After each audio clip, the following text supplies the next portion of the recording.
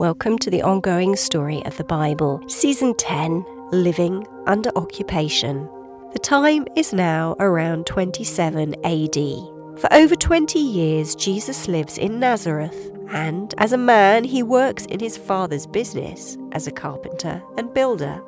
At the age of 30, Jesus' cousin John immerses him in the River Jordan to signify a cleansing from sin. And when Jesus emerges from the water, some hear a voice in the sky saying, "This is my dear Son, with whom I am pleased." Episode 4. Jesus takes the stage. After his immersion, Jesus retreats alone to the desert. Here he eats nothing. Eventually, 3 solutions are offered to him by the adversary, the devil. The devil asks, why doesn't Jesus turn stones into bread? Jesus replies with Moses' teaching, saying that you cannot live by bread alone. Then the adversary shows Jesus the world's kingdoms and offers them to him, in exchange for Jesus worshipping the devil. Jesus declines with Moses' teaching, with words from Scripture once more, saying that only God is to be worshipped and served. Now, for a third time, the adversary, the devil, takes Jesus to the top of the temple in Jerusalem and quotes Scripture to him. The adversary says that God will order angels to protect Jesus if Jesus throws himself from the temple. For the third time, Jesus replies with Scripture.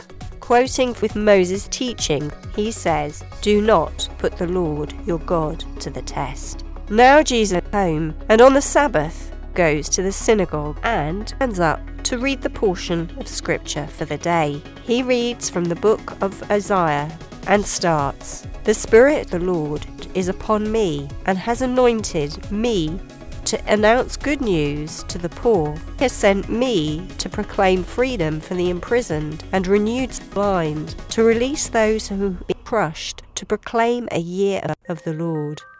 Jesus is in mid-sentence, hands back the Holy Scroll to lead discussion about the Scripture. And now Jesus makes an announcement. He says that he is the fulfillment of the words he has read.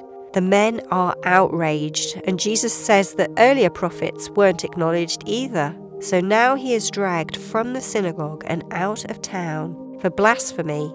The men want to throw Jesus off a cliff, but he escapes through the crowd unharmed. So Jesus leaves and moves to Capernaum, a neighbouring town in Galilee and a major trade route. Jesus tells people to turn from their sins, to repent, and that God's kingdom is near. Now on the north of the Sea of Galilee, he invites men to follow his teaching about God's kingdom. Over the next months, Jesus chooses 12 men, a representation of Israel's 12 tribes. These are to be students, his disciples. At Lake Kinneret, Peter, Andrew, James, and John put down their nets and join him. Then he meets a civil servant, a tax collector, Levi, known as Matthew. He meets a political activist zealot called Simon, 6 men, Philip, Bartholomew, Thomas, James, and Judas. Now Jesus takes his friends travelling to a wedding in Canaan, and the wine runs out. Mother Mary says that Jesus will know what to do.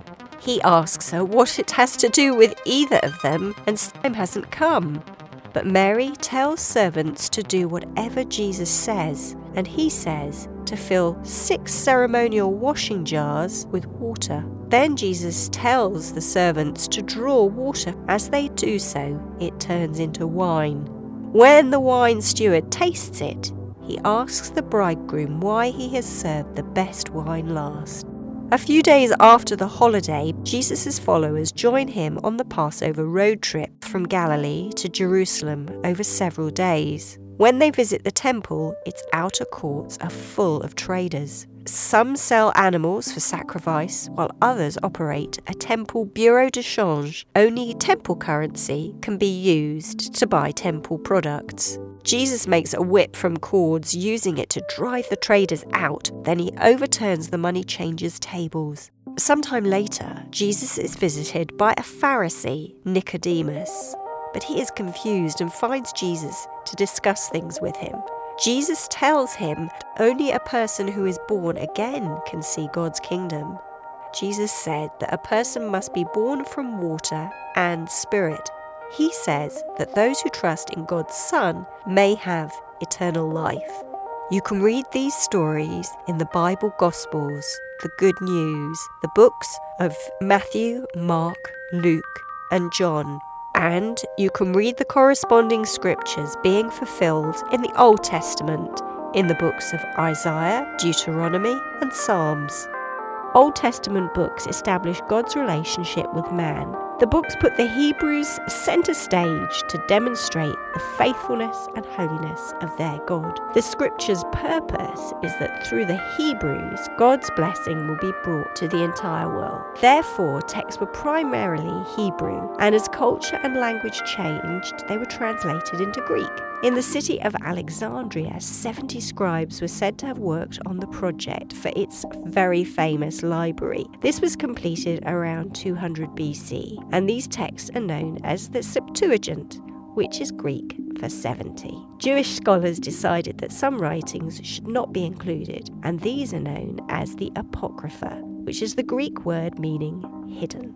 The Bible can be viewed as God's ongoing love story. It starts with Him creating all things to live first in relationship with Him and then each other.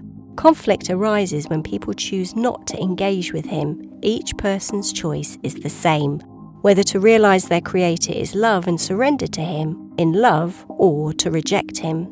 The story is interwoven. Track back the roots to see its beginnings and look forward to see its conclusions.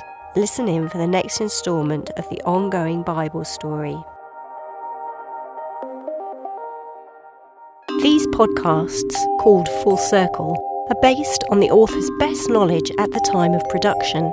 They have been created from the Bible texts, commentaries, and historical studies. The Bible is God's living word, and its story and learning is unfolding and ongoing.